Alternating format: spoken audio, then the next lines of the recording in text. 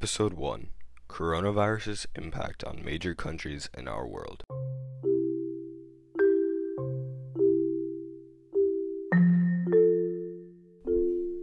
Hello everyone, my name is Kyle Stokes, and you're listening to my podcast talking about the impacts that the coronavirus has had on major countries versus third world countries. This will be a 2-episode series, so be sure to watch out for the next episode coming soon.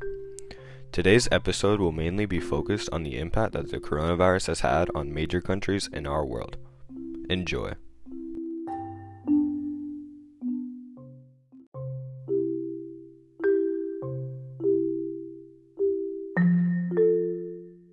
The coronavirus has affected our world so much already, and it is still not over. So far, there are almost 5.5 million cases with 346,000 deaths. It has been almost 5 months since the first case was reported in Wuhan, China. The global economy has plummeted with 185 countries affected, and the unemployment rate has raised almost 5% in the US. According to CBS News, SARS cost the global economy $40 billion, and many predict the coronavirus to do much more. So, let's first start out with the impact that the virus has had on China, since it did originate in Wuhan, China. China had the first known case of coronavirus, and they chose to hide it for as long as possible. According to Bethany Allen Abrahamian, an Axios news source, China's first known case was in early December, and they decided to publicly release the issue in late December, almost a month later.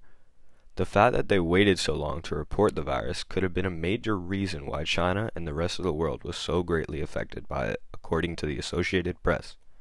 China's economy was heavily affected because they did start a lockdown very early, stopping one of their main sources of money, their tourism.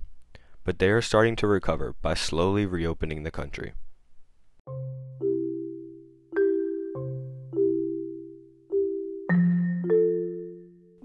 Next, I will talk about the other major countries that have been affected by this terrible virus.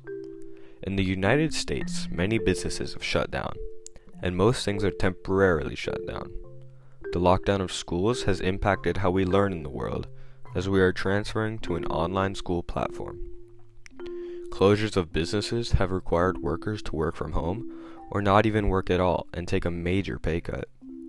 Many other major countries in our world are going through these events just like us in America. Most, if not all of Europe has been shut down for over a month now, and numbers still do not look good. So basically, this virus has paralyzed our current world.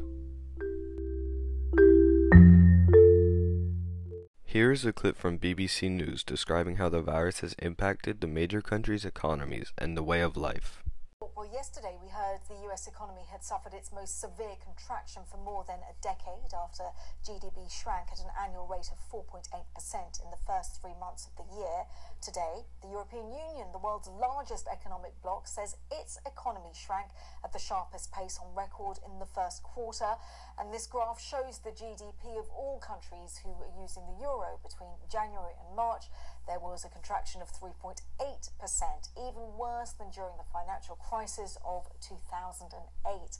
France registered its worst economic slowdown since the Second World War, and the head of the European Central Bank says that how much worse the damage gets depends on how long countries maintain their virus lockdown.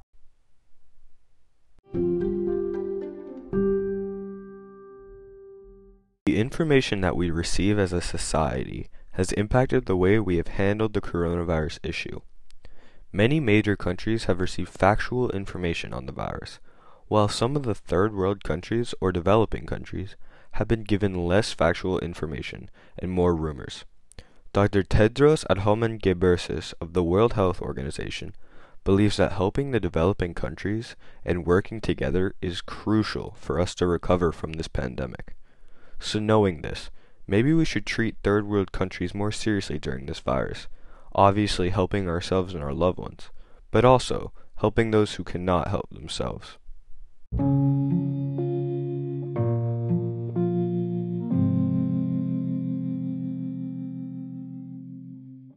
Thank you everyone for tuning into this podcast, and be sure to listen to the next episode in which I will describe the impact that this virus has had on developing countries of our world and how we need to help them.